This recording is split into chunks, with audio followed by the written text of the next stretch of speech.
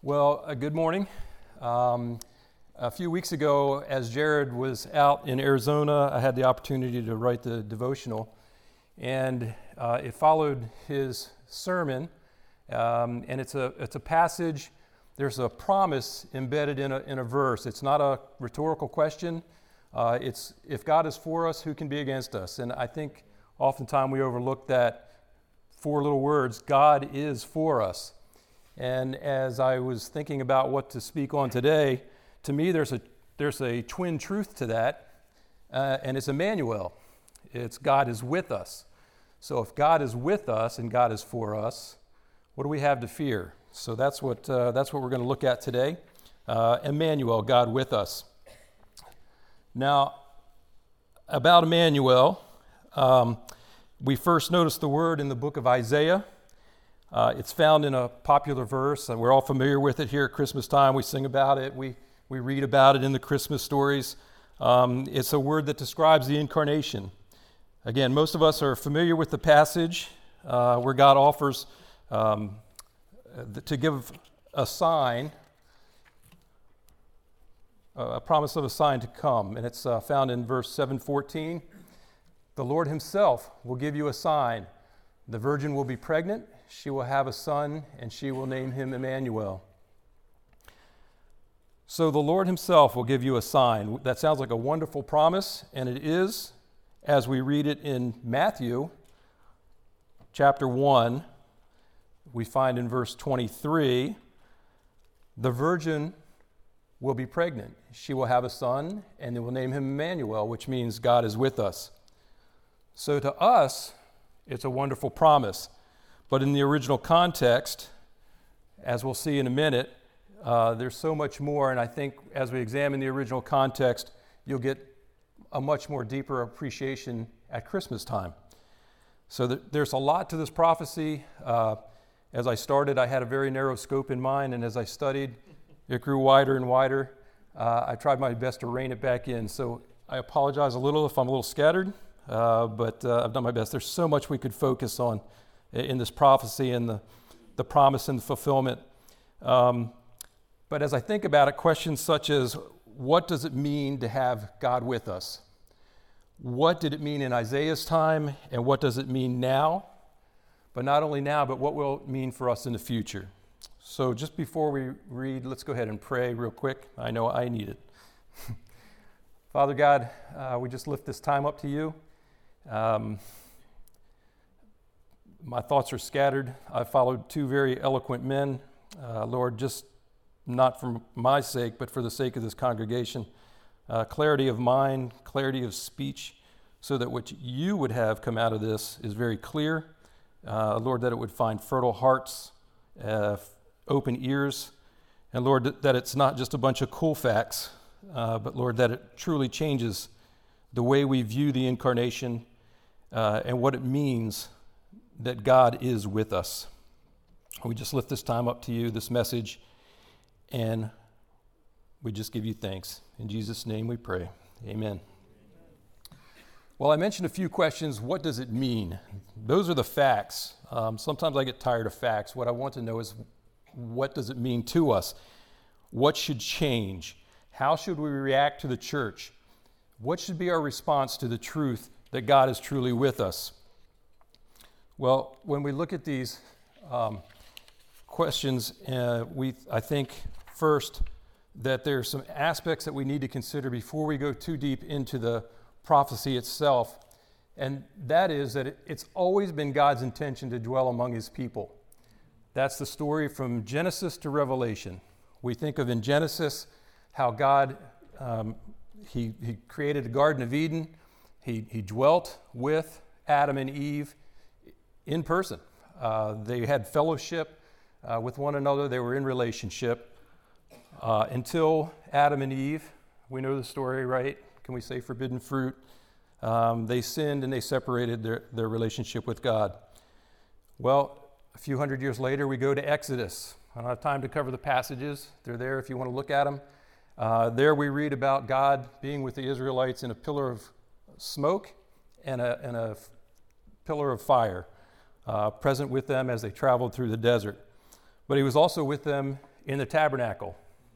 His glory would fill the tabernacle. So God was present with the Israelites, even in their wanderings in the desert.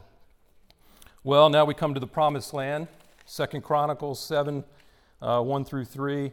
We find that God is, again, dwelling in the tabernacle. At one point, it says that His glory filled the tabernacle so much that the ministers and the musicians couldn't continue their duties in the tabernacle. So God has been with them in Genesis, in the beginning, in the Garden of Eden. He's been with them physically through the wanderings in the desert. He's with them in the promised land, in the temple. And then we come to the reason for the season, right? We come to the fact that God came in the flesh, the incarnation. It's when Jesus left the throne room of heaven to come and, as the Apostle John wrote, the Word became flesh and dwelt among us. So Jesus came physically in the flesh. He lived with his disciples, teaching, eating, living life with the disciples in the flesh. Jesus returns to heaven, and one day we find that at the culmination of time, he tells us, I've gone to prepare a place for you. Where I am, you will also be. So in the end of time, we again will be in Jesus' presence. Well, again, throughout the ages, it's always been God's desire to be with man, but not vice versa. It's a mistake to think that we in any way have ever desired God. We've done everything possible to alienate ourselves from him, in fact, pursuing every sort of potential substitute to fill the relational void that we feel when we break that relationship. Every effort to create and maintain a relationship has been God's doing. We think, we think of the Garden of Eden and the apple, the forbidden fruit, willful disobedience. We think of the Israelites murmuring and complaining, tempting and testing God as they wandered. We think of in the promised land, God repeatedly sends his prophets to warn them against their spiritual adultery and idolatry. We've always done that. That's our nature. That's what we do. We look out for what we want, not what God wants, majority of the time. So that's the second point, just to look at real quickly, that I want us to remember today for background material, that mankind has continuously sabotaged the relationship between us and God. Again, the Garden of Eden, in the wilderness, in the promised land, and even today, we have things that we pursue. We don't call them Dagon or Molech or Asherah. We don't call them that anymore, but we definitely have our own gods: success, wealth, material blessing. Well, our attitude, I think I heard a illustration one time. Michelangelo's painting in the Sistine Chapel on the ceiling. There's a panel that depicts God reaching out to mankind. I heard this illustration, and I think it's a perfect example when we think about what it looks like for God to reach down to us. And it's God, he's separated from Adam, and he's twisted and he's straining. His face is intent on Adam, reaching, and he's outstretched finger. I'm sure you're familiar with the video or the photo, and he's just short. And then across the void, we see Adam lounging lackadaisically, sort of nonchalantly, and he's just sort of reaching out like without any real effort. And I think that's a beautiful picture. I think Michelangelo hit it right on the head of the effort, God doing everything he can to reach out to man and create the relationship, and how we don't approach him with the same heart and the same attitude. So it's against that backdrop, God's desire for relationship with man and our lackadaisical attitude at best. I know you'll quibble with me. We are spiritually dead, so I should choose my words carefully, but in us, we have no desire to seek God. So it's against that backdrop of desire and rebellion, So I think I want to go to a little fuller context of the passage in Isaiah. So in Isaiah, God is offering a sign to the king at the time, Ahaz, who happened to be the king, and he was an evil king, as the scriptures describe him. So through Isaiah, God spoke these words to Ahaz at a time when Judah was being threatened by surrounding nations. The first 3 verses of Isaiah 7 talk about how Israel and Syria have encroached on Judah and are threatening them at the time. Ahaz is feeling very threatened. Judah at the time is pretty weak. And when Isaiah finds Ahaz, he's at the well, or the cistern, preparing defensive posture for a potential invasion. So again, Ahaz is described as a wicked king because he's not faithful to the Lord. The end of the nation of Judah is not too far away, about 130 years. As we'll see in a second, the northern kingdom, Israel, is just about to fall. But Judah is in a very difficult spot. The time is at hand for their undoing, and it's all because of their unfaithfulness to God. Again, the prophets throughout their history have approached them, Israel, about their unfaithfulness, their idolatry, and finally God's patience is just about worn out. They get a brief reprieve.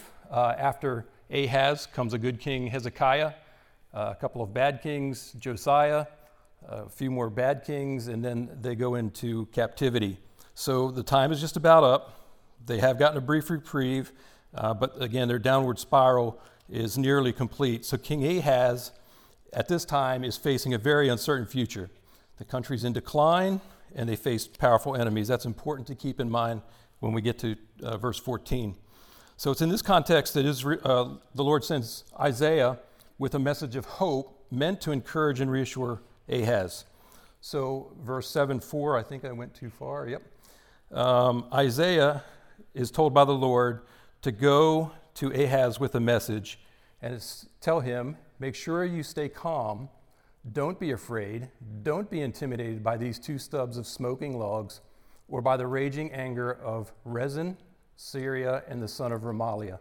So again, it's Syria and the nation of Israel coming against Judah. And God's message through Isaiah is, take heart, don't be afraid. The word he uses, we'll get there. So I'm going to forward to verse 9. After spending the intervening verses, 4 through 8, trying to bolster and encourage Ahaz, God has Isaiah tell Ahaz, if you don't believe, you will not endure. Pretty simple statement. If you do not believe, you will not endure. Other versions, if your faith does not remain firm, then you will not remain secure. So it's all about Ahaz trusting in the Lord. Well, we know Ahaz, because the scripture says, is a wicked king. So the chances of him acting in faith are pretty slim at this point. But we shouldn't be surprised by this message, right, about faith, if your faith remains firm, because we hear it in Hebrews. Hebrews 11:6, what is faith? It's the evidence of things not seen. Without faith, is it possible to please God? No, because he's a rewarder of those who diligently seek him. So this concept, this thought, is not unique to the Old Testament. We have the same, God encourage us in the same way. Have faith, trust and believe.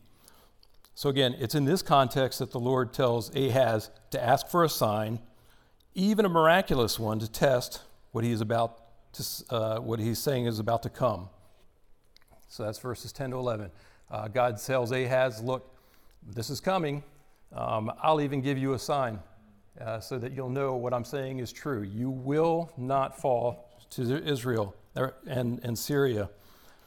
Well, you don't get a better invitation than that, do you? I can only think of one other place in the scriptures where God says, test me now in this, and that's in our giving. Only one other place where God invites that testing that I can think of. Now I know Gideon also asked for a miraculous sign. God was gracious and gave it to him. But God does not give this invitation lightly. So what is Ahaz's reaction? God tells you, I will give you a sign that you will not fall.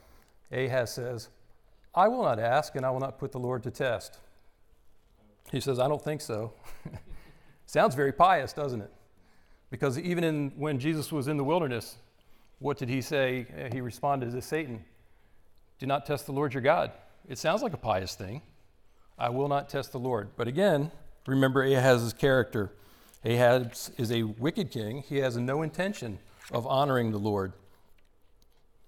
So in this case, and you see Isaiah becomes incensed at Ahaz's response, and it seems a little odd if you don't know the background. So what is he accusing God of exactly? Well, verse 13, Isaiah said, listen well, you royal family of David. Isn't it enough to exhaust human patience? Must you exhaust the patience of my God as well? Ahaz has no intention of bending his knee to God. He has no intention of asking God for a symbol, because if he does and God grants it, Ahaz is then obligated to God, isn't he? He has a responsibility to honor God and his faithfulness. So Ahaz isn't even going to go there. He's not even going to ask for the sign. He would just as soon fall, apparently, than to bow his knee to God. And I think sometimes we look at that. It was in his interest to bow his knee, and he knew that he needed to know that God was with him, but unfortunately he didn't want to know. So you need to pay attention here, because this is going to be important when we get to Matthew. The idea that we need something, but that we won't accept it because we don't want to. See, because despite Ahaz's refusal to ask for a sign, the Lord again had Isaiah to tell him that a young child named Immanuel, God with us, would come. So the prophecy is that a child would be born to a young... Okay, I'm lost. A child would be born to a young maiden in Israel, and that by the time he was old enough to know right from wrong, Syria and Israel would be swept away, and that's what came to pass. Within 12 years, Assyrians had come and they had completely annihilated the Syria and Israel. So even though Ahaz was not faithful, God was still faithful. He was faithful to provide a sign, and he was faithful to accomplish what he said he would. So again, in the context of Isaiah, the sign of Immanuel, God with us, it's a judgment on Ahaz for his lack of trust and faith. It's not a symbol of hope. It's a symbol of judgment. So if Immanuel, God with us, was true, then why would he have feared his enemies? Again, Mark or Daryl very eloquently, the omniscient, omnipotent creator of the universe had the situation well under control. So nothing we have to do. When God says he's going to do something, he'll do it. We just need to trust. So we read about Ahaz and we wonder, what was Ahaz thinking? Isn't it true that oftentimes we face the same choice? Trust God or don't. Mark just now listed the attributes of God in the midst of relational crisis. Do we trust God? Health concerns. Do we trust God? COVID was a pretty challenging thing. A lot of people lost their jobs, and I don't mean to minimize it, but we had a choice there too. Do we trust God, or do we go our own way and try to fix it ourselves? So the point is that Ahaz did not believe the sure word from the God. If he didn't believe it, he wouldn't survive the situation. So the sentences can be read in a positive way too, because if he would have believed, he would have found security and safety in the Lord. So we all have that choice. We can believe and find peace and security, or we can disbelieve and we can struggle with doubt and all the other negative emotions that can come with that. So the context of Isaiah is what is known as a near fulfillment of prophecy. Oftentimes in Scripture, we find that when the prophet would give a prophecy, it had immediate contextual application, but then it also has a far application. In this case, it was directly to Ahaz, and again, it was a message of judgment. It doesn't refer to Jesus at all in Isaiah. It's an unknown virgin and an unknown child as a sign being used there. But again, are we really unlike Ahaz in this way? I mean, we've been given several marvelous promises, like the following. It says, loving God means obeying his commands, and God's commands are not too hard for us, because everyone who is a child of God conquers the world, and this is the victory that conquers the world, our faith. Again, will we operate in faith, trusting the word of the Lord? If we operate in a faithful obedience, blessing awaits. And we need not fear what man can do because we trust in the Lord.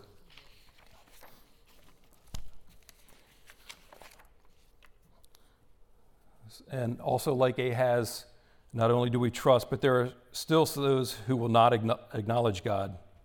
They just will not bend the knee. I was talking to someone recently about Jonathan Edwards' Sinners in the Hand of an Angry God. If you're in doubt, read that. Go to Romans 1, verse 18 through 28, how people willfully reject the Lord. It still happens. Well, fortunately, Isaiah's prophecy moves from judgment to salvation and from punishment to pardon. Now, I mentioned it, prophecy has a near fulfillment and a far fulfillment. So we move to the far fulfillment. So you just flash forward about 700 years to the nation of Israel. And it's interesting that we find them in much the same situation that we found Ahaz. They're under foreign occupation. We have a foreign king, Herod, Roman rule. God's been silent for 400 years. Satan is running amok, as he is now, taking captives, slaves to sin.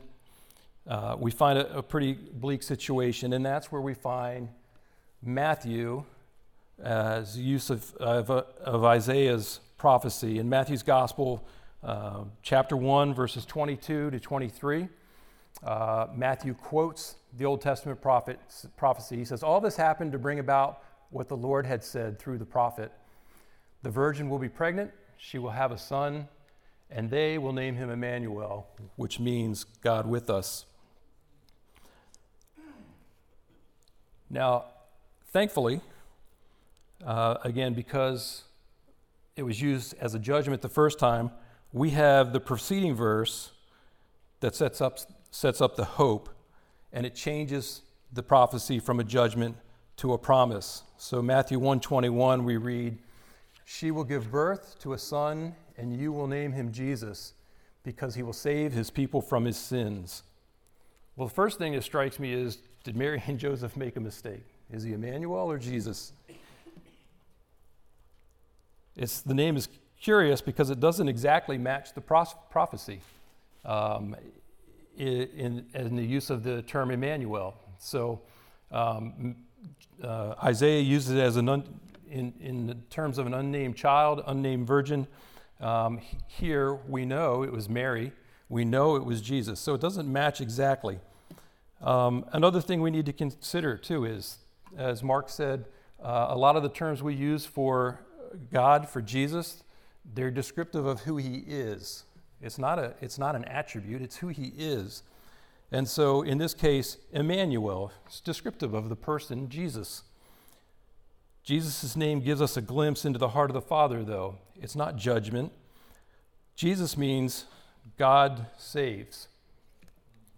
So if Immanuel means that God is with us, and Jesus fulfills the Immanuel prophecy, then that means that Jesus is God, and God is with us. He is here to save us. Jesus saves. God is with us is only good news if God comes to rescue us to atone for our sin. Had Mary's son been called Immanuel, then there could be a question behind the meaning of God with us. Is he here to judge us, or is he here to save us? By giving him the name Jesus, God saves, it puts an exclamation point behind that. God is with us. So as verse 21 says again, you shall call his name Jesus, just to emphasize a point.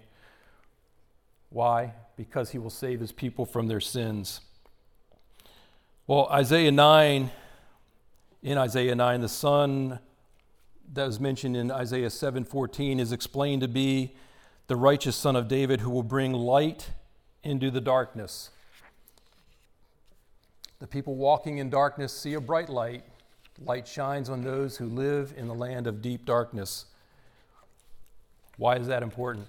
Well, we know from Scripture that Jesus refers to himself as, I am the light of the world.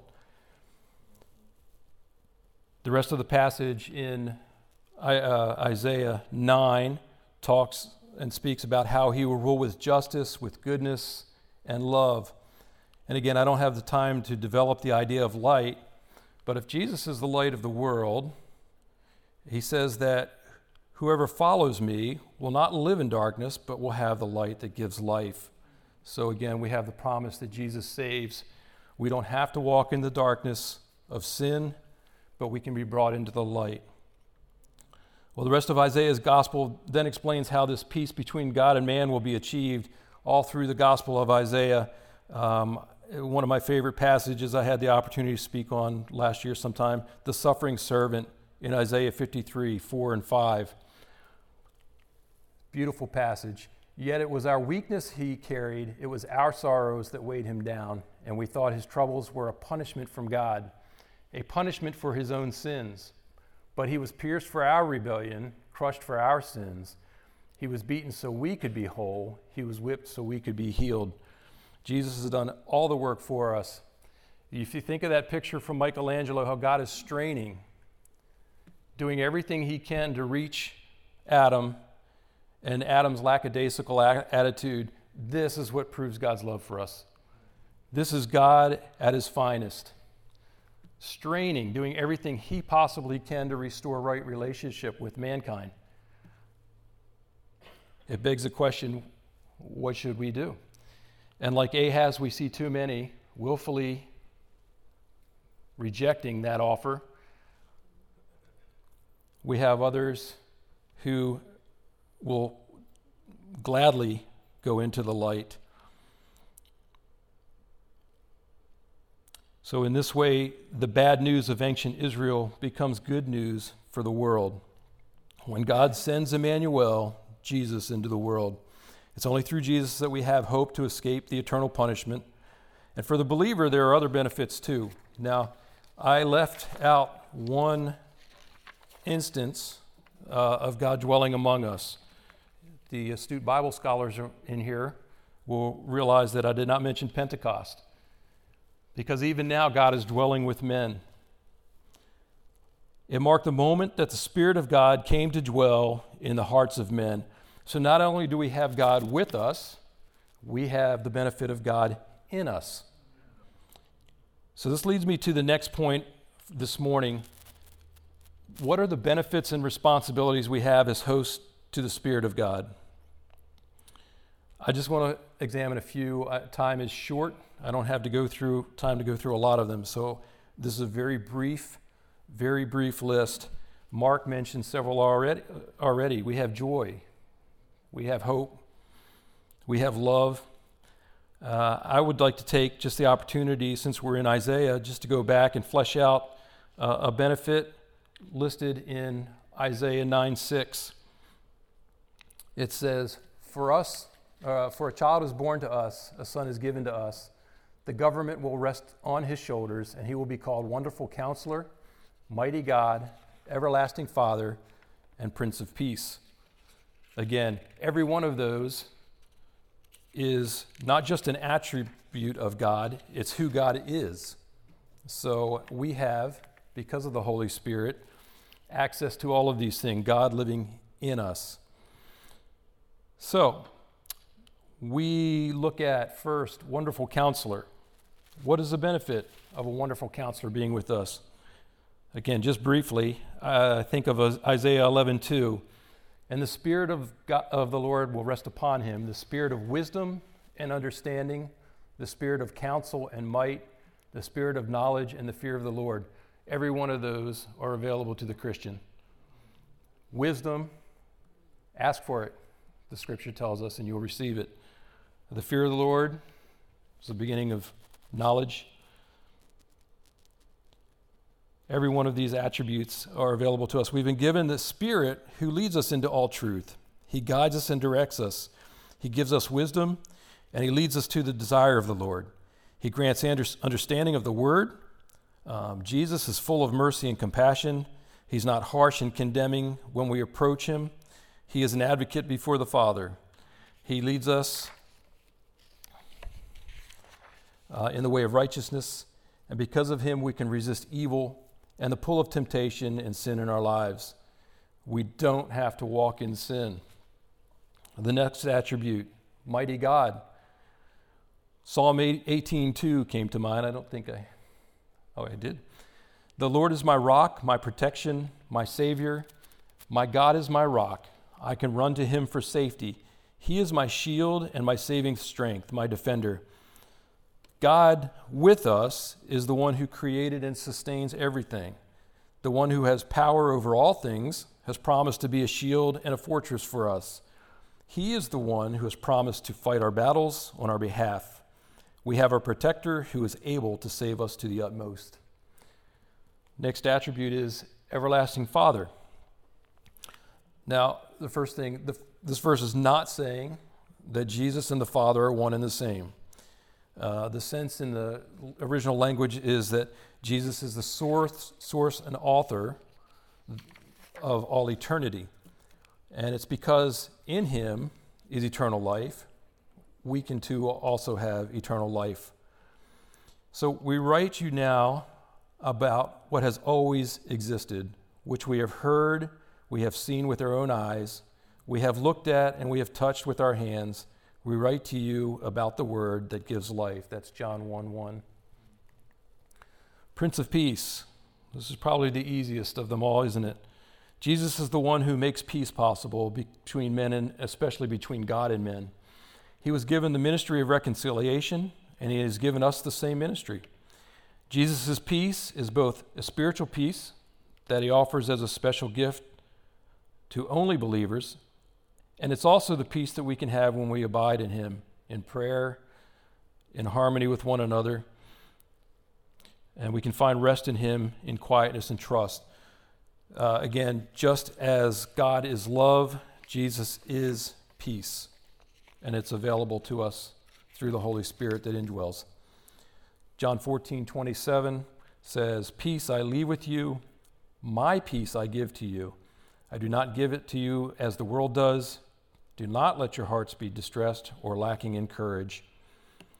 My peace I give to you." It's an attribute of Jesus, and we have direct access to it.